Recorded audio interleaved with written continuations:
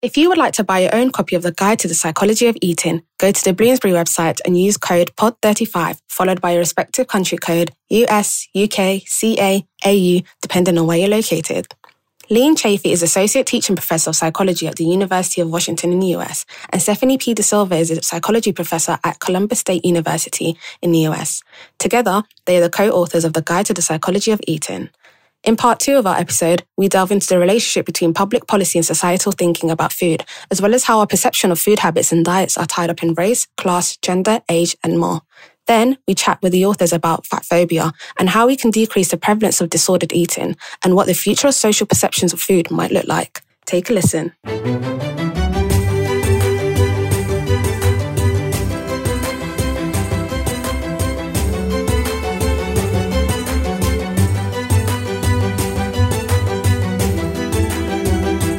If we are thinking about how food and how people can access food is affected by race, class, and gender, and so on, I was just wondering about, obviously, like all of these different foods will have different physical and, like, to an extent, I suppose, brain development, like mental outcomes and so on. In general, how does food affect our, like, behavior and psyche? Is there, like, diet that is optimal for the human brain? Because I suppose if we're thinking about how food accesses mean different outcomes, health outcomes for people, then I was just wondering if there's like a particular diet that's optimal for the human brain, because food does affect our like behavior and psyche, I think. For example, if you don't eat food, everyone knows that you get, for example, grumpy or hangry. But yeah, I was just wondering, like, is there a particular diet that's optimal for the human brain? That is a great question. So our brain is about 2% of our adult body weight, but it uses 20 to 25% of our energy. So it's this very needy organ. And this is an important evolutionary trade-off that we have. We can support our large, needy brain because we cook our food. And cooked food is more efficient. We can get more calories and energy from it in a shorter period of time. Think about how easy it is to eat, a cooked root, like a carrot, versus a raw one, so all this time chewing. Okay.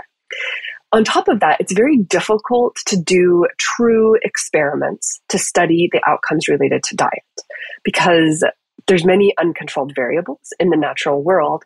And additionally, when we ask people what they eat, it's hard for them to report it accurately. Maybe they don't know what their portion sizes were or what the makeup of their meal was. It's hard to remember what they ate in the past.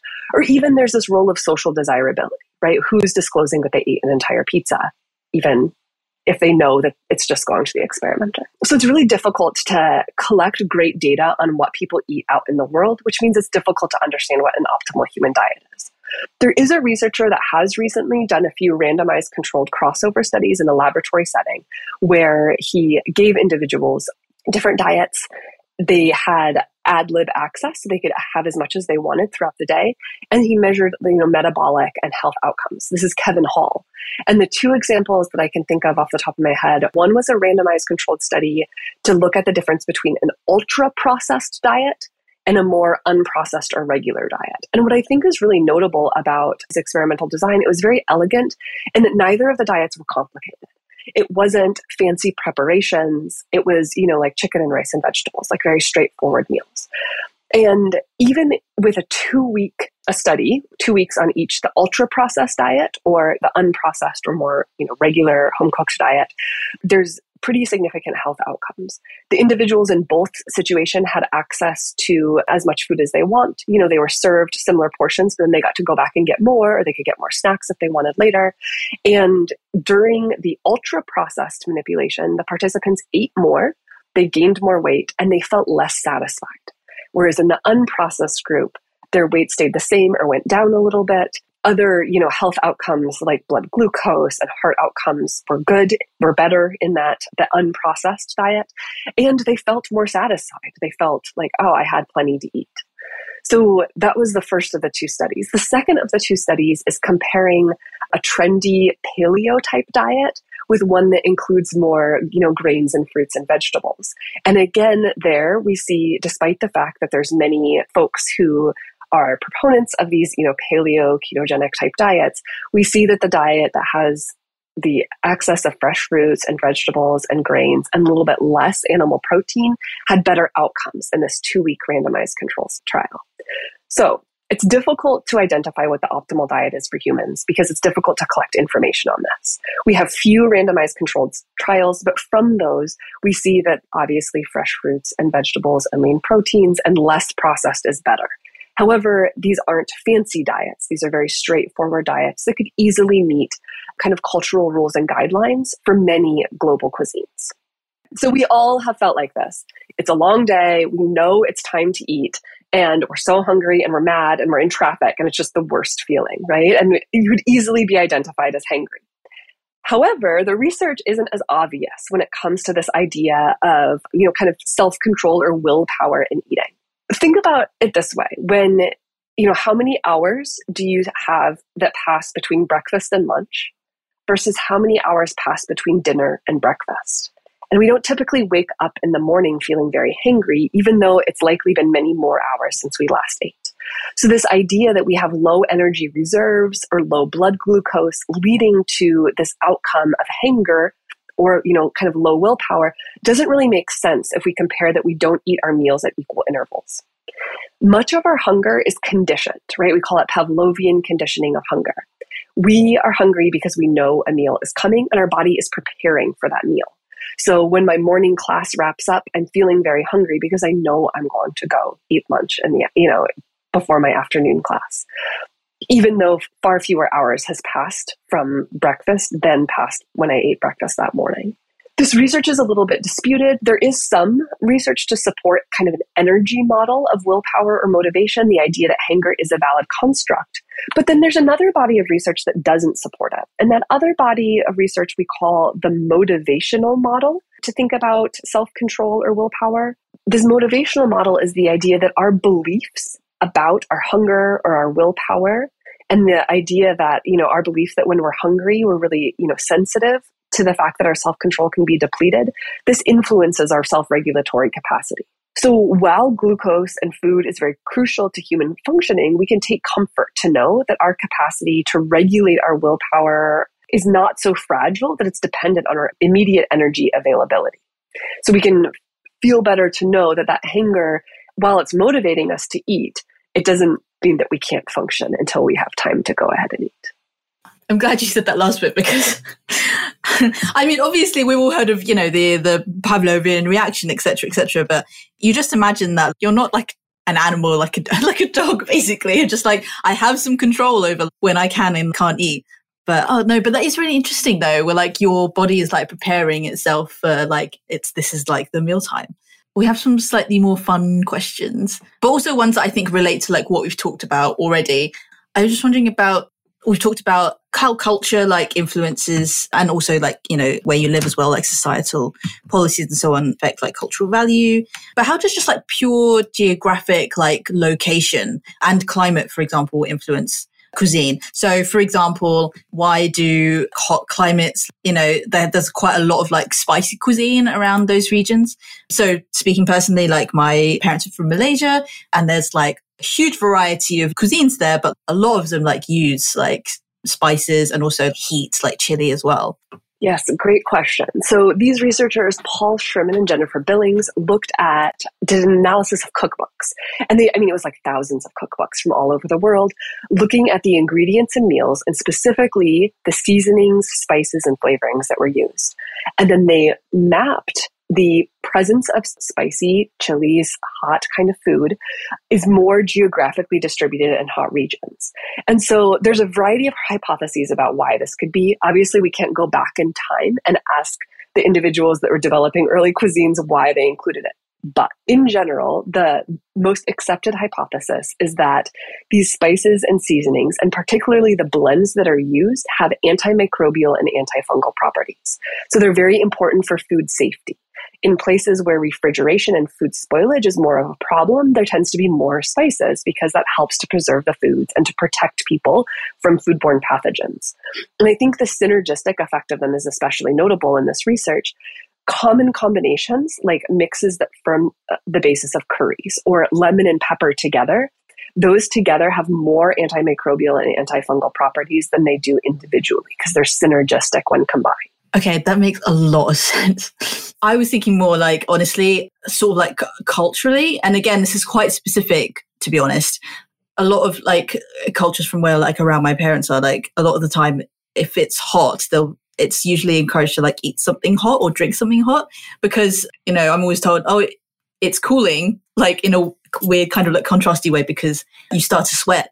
But yeah, like obviously like antimicrobial and like the way that you can't like refrigerate stuff is a factor. Oh, that's so interesting.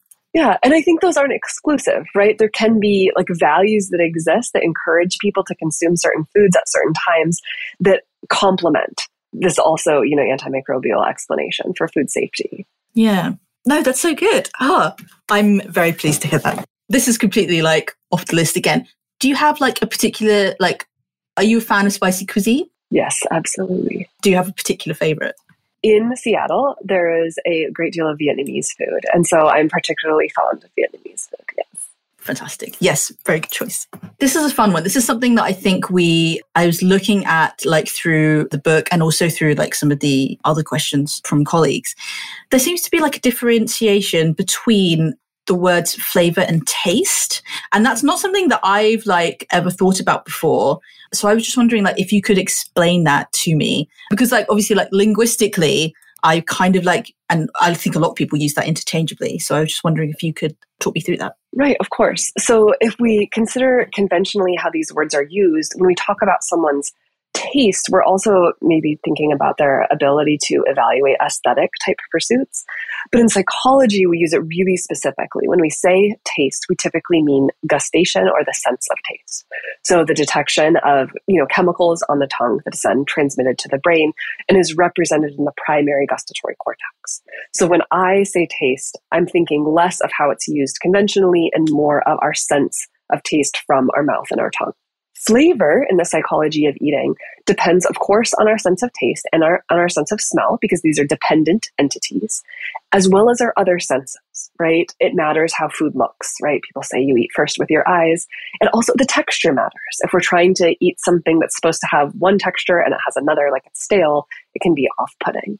The sound that matters goes along with the texture. The temperature can obviously influence the aroma and thus the taste and smell. But it's more than just taste and smell and our other senses. There's also, again, these higher psychological processes that influence our perception of flavor. The context, our emotions, the company that we can eat with, the environment that we're in, all of these things can have an influence on the flavor of food. Right? It's obviously more enjoyable to sit down and eat lunch with friends than it is to shovel a sandwich in your mouth over a sink when you're busy between meetings. And so there's all of these other psychological factors that matter in how we perceive the flavor of an item. Okay, now that makes a lot of sense. I'm saying that a lot, but like honestly, like I don't think it's a lot when it comes to things that we're talking about which involve the psychological processes around food. I don't think that's something that like people think about or articulate a lot. So for example, flavor and taste. Oh, that is fascinating. But obviously like, yes, it does make a lot of sense, like smell and the occasion on which you eat food. We're all experts in eating, right? Every person has all of this experience with it and all of these intuitions and values. And those are all extremely valuable. And that's one of the reasons it's so fun to think about and talk about the psychology of eating. I think this is something that is actually kind of like an odd thread through this. We talked about like the marketing, social media, like the perception of food. When I think about like food writing and what people are like talking about with regards to food, obviously there are still like the traditional things like cooking shows and like cookbooks. But I think, as we know, like the internet has meant that a lot of people go for recommendations through like Instagram or more lately TikTok. And then also things like newsletters. For example, there's one that I read called Vittles. These are all like now very influential in how we see food, like where we go to eat, like what you recommend to like friends and family. And I was just wondering, besides social media, the internet and so on, what do you think the future of, this is again quite broad, what do you think the future of social perceptions of like food in general looks like besides, because, you know, like for the last sort of couple of decades now with like globalization, certainly in places like the US and the UK, it's not just about sustenance anymore. It's about something that you enjoy with friends or family and so on. So I was just wondering what you think like the future of general social perceptions of food would go, perhaps. God, that's a great question. And I wish I could see the future for sure. I'm very comforted by the increase in attention to details around food and eating, and particularly the ethics of food and eating in pop culture, in social media, in newsletters, on TikTok, etc. The contemporary foodie movement, despite the fact that it's sometimes criticized, from my perspective, seems to be moving us in a better direction. The average person has a lot more well-defined values around what they eat and how they spend their money around food-related pursuits today than they did even 10 years ago, much less 20 and 30 years ago. I think that attention has the potential to, elevate the ethics of how we treat food workers. It has the potential to question the biases that we have about certain people and certain foods that come together. It has the potential to build more connections between different groups of people because we live in, multi-ethnic societies, and we can form communities beyond people who look like us. However, obviously it's not all, positive and optimistic. I don't think that social consciousness is equally available to everyone. The pursuits of the contemporary foodie type culture tends to require a certain amount of free time. It takes time to access this information. And the average, middle income worker in the US has more than one job. And I'm sure there's, similar pressures for low and middle income workers in much of the developed world. And so, this contemporary food ethos, while it has a lot of benefit, is not equally available to everyone. Obviously, if we elevate the way that we think about food systems and food workers, that could have great potential to improve the livelihood and well-being of a big portion of our workforce. We don't see that everywhere. In addition to these ethical implications and moral implications for how we think about food and the people in food systems, we also need to think about globally, large scale, what our food system means for the future of our planet, of course. And we know that many of our practices today aren't going to be supportive of the longevity of our planet and directly contribute to climate change. However, the individuals that are, passionate about this are not necessarily the ones that make the decisions. And so that leaves us in a place where it's difficult to redress these issues. In addition to these concerns, again, there's also a ton of potential. The generation of chefs and food writers today is more diverse and interesting and creative and wonderful and beautiful than has been historically, right? It's not just a white male food critic in New York City that gets to attend fancy restaurants. It's writing about food and influencing how people think. And exposure to more ideas, obviously I'm biased because I'm a university professor, but the more we're exposed to ideas, the more inclusive and supportive and the better the world can be.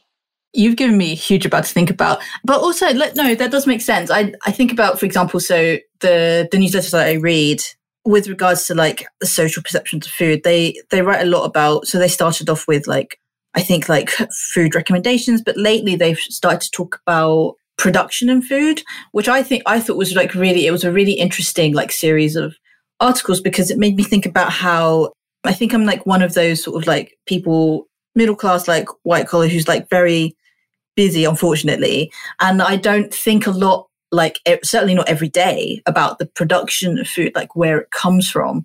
And it made me think a lot about how, when you have psychological processes about food, that is, and again, this is quite specific, but this is completely detached from me specifically as someone who lives in a city of a certain class, has a certain type of job. It's interesting that I don't think it's something that a mainstream food coverage would do. A lot of the time here in mainstream publications, it's mostly food reviews or interviews with chefs, for example. And I think a lot of that is perhaps down to the diversity of the staff that this newsletter has, which is really, really interesting. I think we're almost done, but I just wanted to ask about the psychology of production and food in a lot of the developed world. Obviously, it differs from country to country. So places like France or Italy, for example, might have I think the general populace has much more of a general link psychologically from how the food is produced to what they're eating. But certainly, I think in a lot of modern cities, in my opinion, anyway, the production of food is kind of divorced so completely from what you eat and also how you think about it. Do you think that's going to accelerate or change? Or perhaps go back with the advent of a lot of people thinking about climate change now? Yeah. Oh, I'm hesitant to venture a guess on which direction it will go. My concern is that it will go in both directions, but the outcomes won't actually be better. So if we were to become more urbanized globally, then individuals are going to be further diverse from the production of food. I always think of the example of when individuals choose to be ethical vegetarians, right? They choose not to eat meat because of their personal ethos or morals. Typically, it's because of their direct consideration for the life of an animal. Butchering meat is extremely hard and physical work. And when we eat a sandwich, for instance, or eat at a restaurant, we don't necessarily consider all of the physical steps for the animal and the individual that butchered it and, took a cow and made it into beef, right? It's not a coincidence that the name of the animal and how we refer to most meats are separate terms. This is to help individuals morally consume animal proteins, for instance. At the same time, individuals who develop their own food ethos, while they have to choose what to care about, we can't all care about everything, or else it would be a very overwhelming world. Attention to the way that food workers and the animals that we consume are treated would absolutely have implications for how we choose to eat. Again, similar to my last response, I worry that this information just isn't available to everyone. Not everyone has the time and bandwidth in order to consider this. One thing I tell my students at the end of the quarter, we typically talk about geopolitical issues at the end, and they can become overwhelmed or maybe feel a little bit pessimistic. And I tell them, you have to pick. You can't care about everything, or else the world can be a sad and scary place. So what is it that you're going to worry about? Whether it's, supporting restaurant workers that don't necessarily earn the highest wages, or if it's ethical production of food, if it's more individual, what makes your own body feel good, you have to sort of pick which of these issues is going to be your big concern. People think about a lot is the overwhelm, and not just with food issues in general, just sort of ethical issues. But obviously that's not something that I think we do, obviously, as individuals have some impact, but it's not all on us. And I think a lot of the time that's something that people forget. Thank you so much for your time. This has been fantastic. And Stephanie's book, A Guide to the Psychology of Eating, is available now. Thank you so much, Leighann. That's a fantastic conversation. Thank you. Yeah, thank you. That was a pleasure. Take care.